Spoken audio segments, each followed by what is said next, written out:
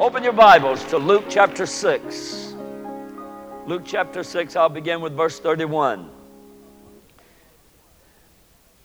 I wonder if anyone would have stayed home if they knew I was going to preach on the golden rule. I don't think so. We might have even had some more come. Luke chapter 6, beginning with verse 31. As ye would that men should do to you, do ye also to them likewise.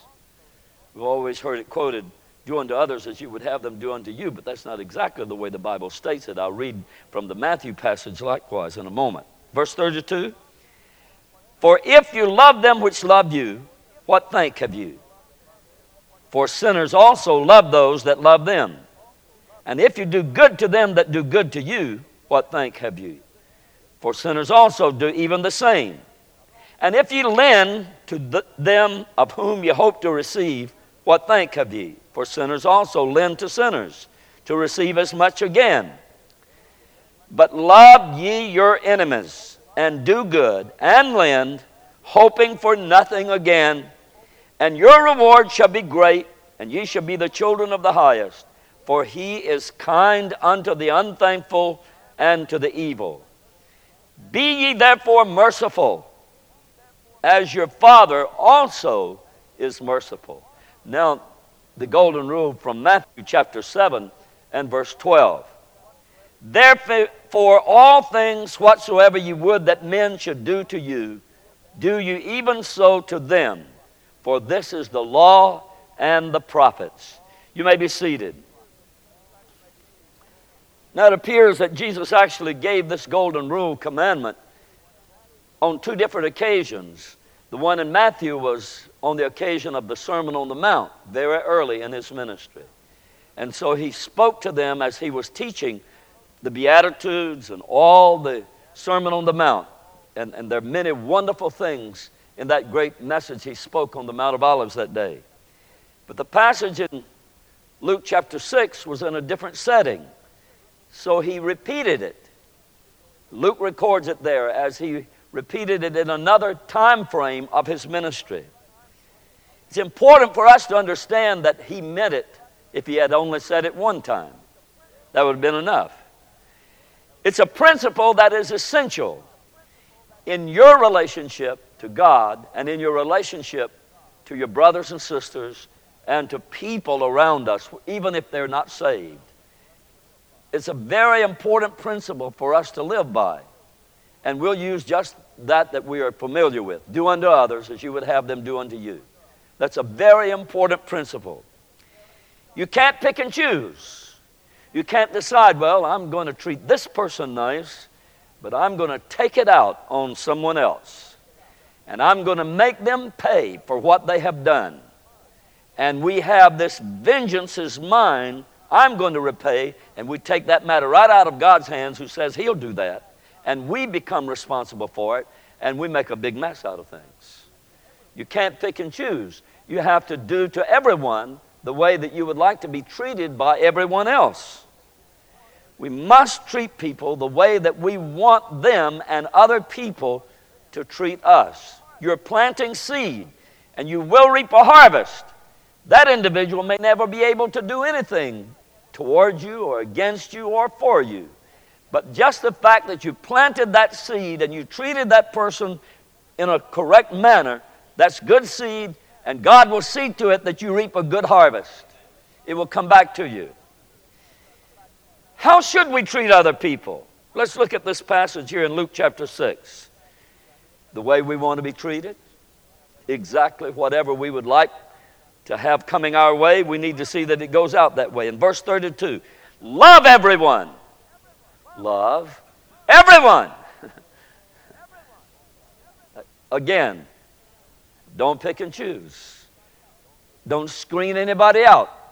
It's inclusive. Love everyone the same way that you want to be loved. You just want people to respect you, to treat you right, and have good feelings towards you. If you only love those people who love you, then that's not enough. That's not nearly what Christ was saying. Look in verse 33. Do good. This is another principle of doing the right thing. Good things. Not shady things, not evil things, not hateful things. Good things. Verse 34, lend.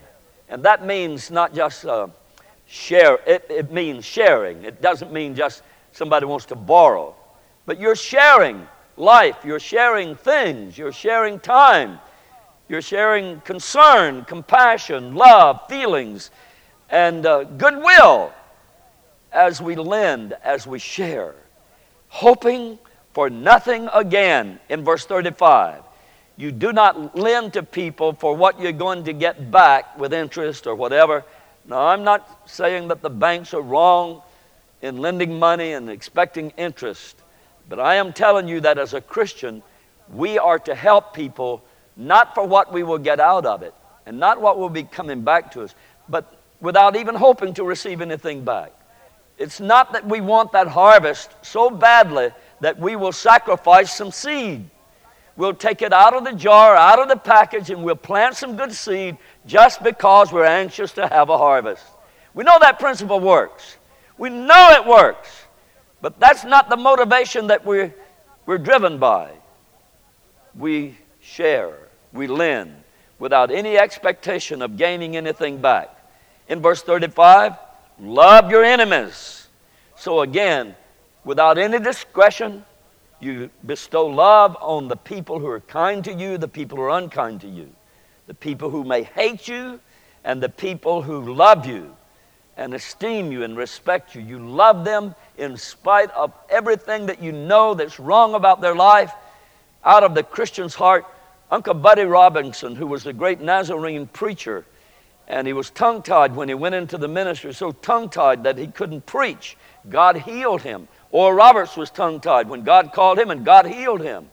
But Uncle Buddy said that a Christian should be so sweet that if you punch him, you'd knock 10 gallons of honey out of him. Well, if we get punched, it won't be honey coming. It'll be anger and frustration, and we will be looking for a way to retaliate.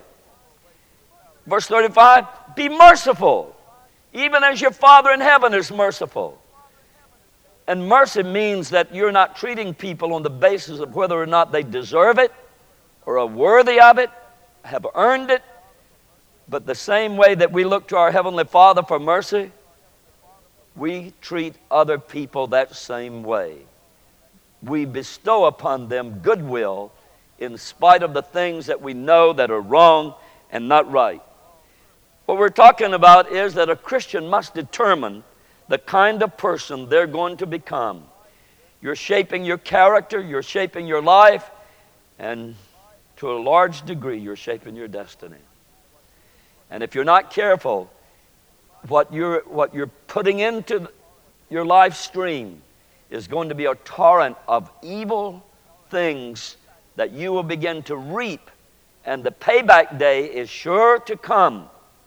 And so we've determined what kind of person we want to become. So we must make this decision. It's too expensive. I can't afford it. I can't afford to have hatred in my heart. It's too expensive. It's too costly. I cannot afford to have envy in my heart, be jealous of other people. So I will bless them if they prosper, and if they're doing well, I will wish them even greater blessings. And I'm not comparing my lifestyle to theirs and wondering why God doesn't give it to me. But we see people being blessed, and instead of envying them and being jealous of them, we pray that God will just continue to pour blessings upon them. If you plant those kind of seed, what in the way that we want people to treat us, God will treat us that way, and others will treat us that way.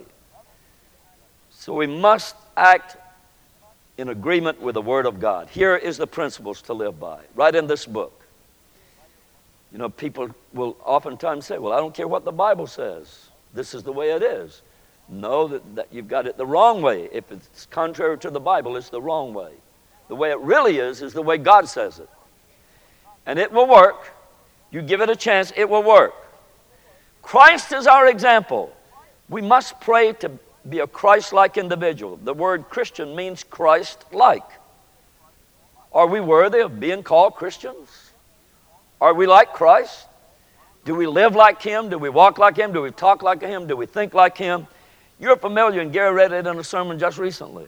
Philippians chapter 2, beginning with verse 5. Let this mind be in you, which was also in Christ Jesus. Let this mind be in you, this frame of thinking, this mindset, let it be in you the same way that it was in Christ Jesus, who being in the form of God, thought it not robbery to be equal with God, and was made in the likeness of men, and being found in fashion as a man, He humbled Himself. He humbled Himself. If we're going to have the mind of Christ, we must be willing to humble ourselves. We're looking for a way to groom ourselves, to improve our standing, and we want our resume to look good. We want people to think highly of us, and so we're constantly trying, and we're reading books on self-improvement and how to succeed, and we're trying to become good salespersons. But what is it we're trying to sell? Ourselves? Are we trying to sell the likeness of Christ? Are we trying to sell the blessing of being a Christian and walking with God and going to heaven? If we're interested only in money, or if we're interested only in success or power or privilege or the position that people would recognize us as being successful, He made Himself of no reputation. He humbled Himself and took upon Himself the form of a servant, made in the likeness of men. He became obedient unto death, even the death of the cross. Most people are not looking for a way to die. We're not looking for a way to crucify the flesh. Paul said, I die daily. Well, we know that he didn't physically die and have a resurrection every day. He meant by that he crucified the flesh, the old man, the carnal person.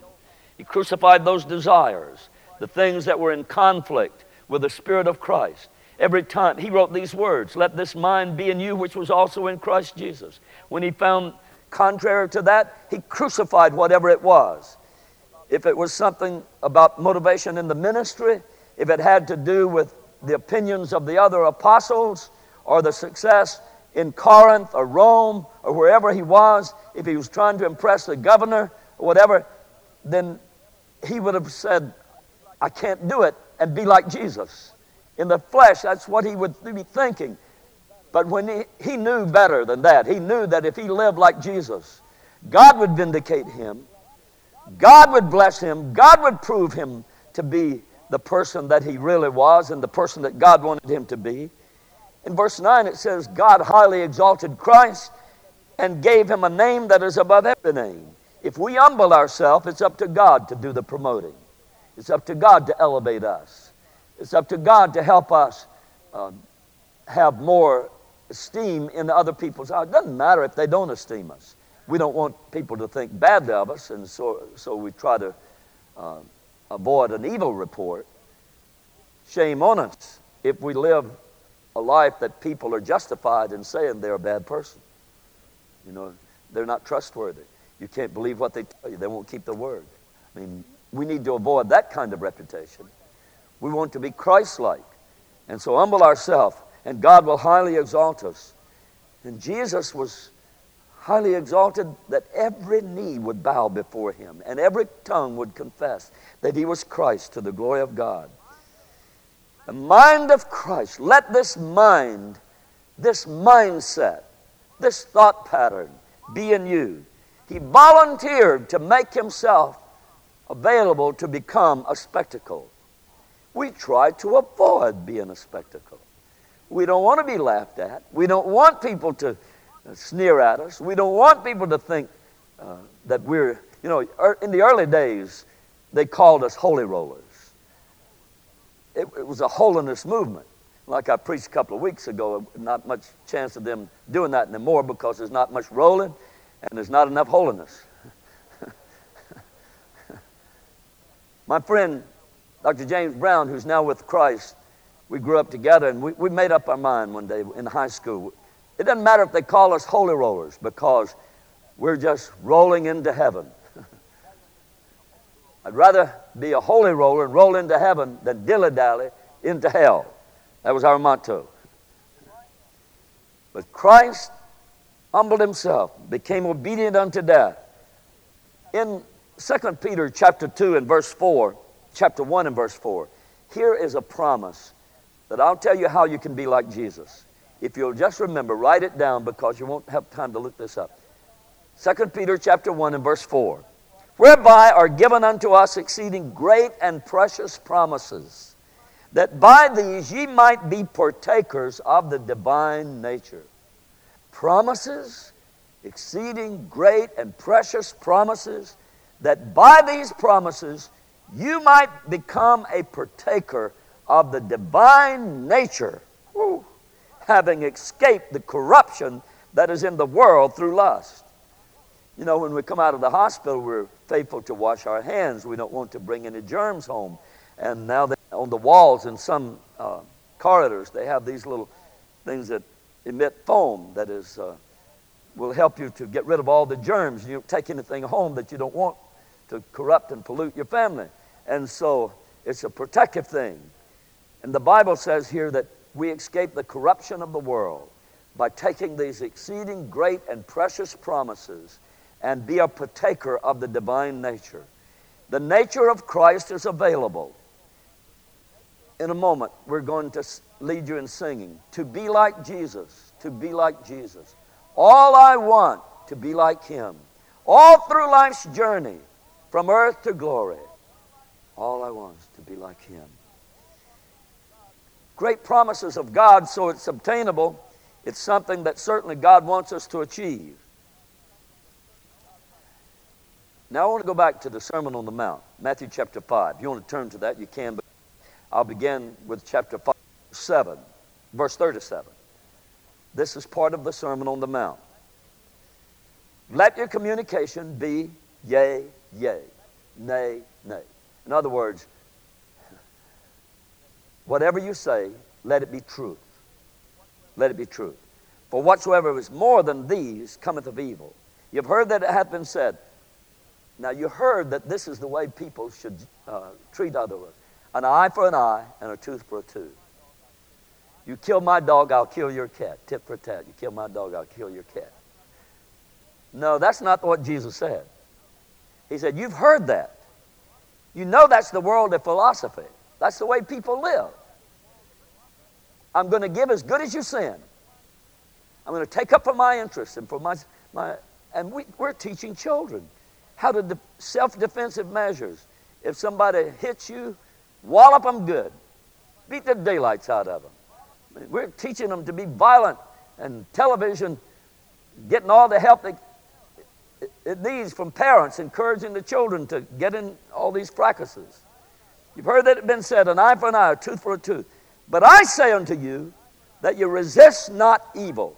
Whosoever shall smite thee on thy right cheek, turn to him the other also. Woo! I told you if you'd known I was preaching on the golden rule, you might not have come tonight. Turning the other cheek. That's what it's all about. If any man will sue thee at law and take away thy coat, let him have thy cloak. Whosoever shall compel thee to go a mile, go with him twain. I started to entitle this message tonight, The Second Mile. But I decided I'd call it the Golden Rule. But those two are linked up together. If people ask us to go 1 mile, be willing to go 2. Go the distance. Give more than people expect. Be that Christian individual that will let people know that you are not just trying to get by the skin of your teeth. You're not just trying to squeeze into heaven in the last moment before it's too late. I can always picture, back in the 60s, there was a song that was quite popular on Christian radio. There wasn't a lot of Christian radio back then, but they had this song, If I Could Just Make It In. And I had a visual picture of somebody just getting inside the gate and their coattail getting caught in the gate and they couldn't get any further. If I can just make it in. I want a grand entrance. I want great access. I want to walk down those streets of gold. I don't want to get stuck at the front gate. Give to him that asketh thee. From him that would borrow of thee, turn not thou away. Ye have heard that it hath been said, thou shalt love thy neighbor and hate thine enemy. But I say unto you, love your enemies. Love your enemies. Bless them that curse you. Do good to them that hate you. Pray for them which despitefully use you and persecute you, that ye may be the children of your Father. We want to show the nature of our Heavenly Father, don't we? I'm going to skip down to the last verse, verse 48. Be ye therefore perfect. Woo! Big task. Be ye therefore perfect, even as your Father which is in heaven is perfect. That's our goal. I don't know if anybody claims to have attained that yet. I was teaching Sunday school on sanctification some months ago, and I got to this point, and I said this in my class. Brother Pettibone will remember it, and Gid will remember this. I'm not going to tell you everything that transpired, but I talked about the Pentecostal holiness, the Methodist Church, the Nazarenes, and others believe in instant sanctification as the second blessing. You get saved, and then you get sanctified. And then you can tarry for the baptism of the Holy Ghost. But you needed to come to the altar and tarry for sanctification.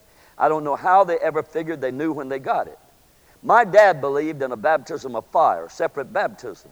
Water baptism, baptism in the Holy Ghost, but a baptism of fire, in which fire would come down, and he claimed to have received that. I don't know. That's getting on beyond what I believe that the Scriptures have promised. But nevertheless, Jesus said he will baptize you with the Holy Ghost and fire. So I think it's all linked together. And there was a church in our neighborhood where I lived called the Fire Baptized Holiness. And they believed and there's a funny thing about these people. The men did not wear a tie, and the ladies could not cut their hair. They had long dresses down to the ankles and their sleeves down to their wrists. The men could wear short sleeves, no tie, and I don't know if they wore short pants. Back in those days, no man would be seen in public in short pants. Times have changed. I've never wanted to display my knobby knees and varicose veins. How did I get off on this? I'm talking about them fire-baptized holiness and sanctification. But when I got to this part, Sister Pauline Hires went to Gid Giddens, and I'm not going to tell you what she said. But she said, I really messed up. But then she said, I got myself out of it before it was over with. Because she believed in that sanctification. She lived it too. She was a sanctified person. Everybody would agree with that. She was a saint of God. She needed to change her vocabulary a little bit, the way she described it. Jesus taught us to forgive people. Peter asked him, how often should we forgive? 70 times 7. That means unlimited. Because nobody's going to count up 490 times that you've forgiven somebody. But it means just don't stop. Just keep on forgiving them. Forgive, forgive, forgive. In the Lord's Prayer, Jesus taught us to pray. Forgive us our trespasses. Forgive us our debts as we forgive our debtors. Forgive us our trespasses as we forgive those who trespass against us. The second mile means that we go further than what people expect or even have asked. And there's an Old Testament illustration, and I'll close with this. When Isaac's servant, Abraham and Isaac's servant, went into Haran and was looking for a bride for Isaac, they came to the well, and the servant asked the maiden, said, give me to drink of the pitcher of water on your shoulder. And so she gave him drink and said, I'll draw water for your camels also. Think about that for a moment. How many of you would want to draw enough water to satisfy the thirst of one camel? I mean, I don't know how many camels he had with him, but several. And she said, thy camels also. We're not even willing for the one drink, much less the camels. But you know the end of that story. She wound up being the bride. She wound up being the first lady of the land of Israel. She was compensated. She was rewarded for that beautiful spirit of going beyond what is expected. It's what we call the second mile. We don't stop short, but we press on until we've done everything that we possibly can. Love your enemies. Pray for those that despitefully use you. Bless them that curse you. Pray for them that persecute you. And be perfect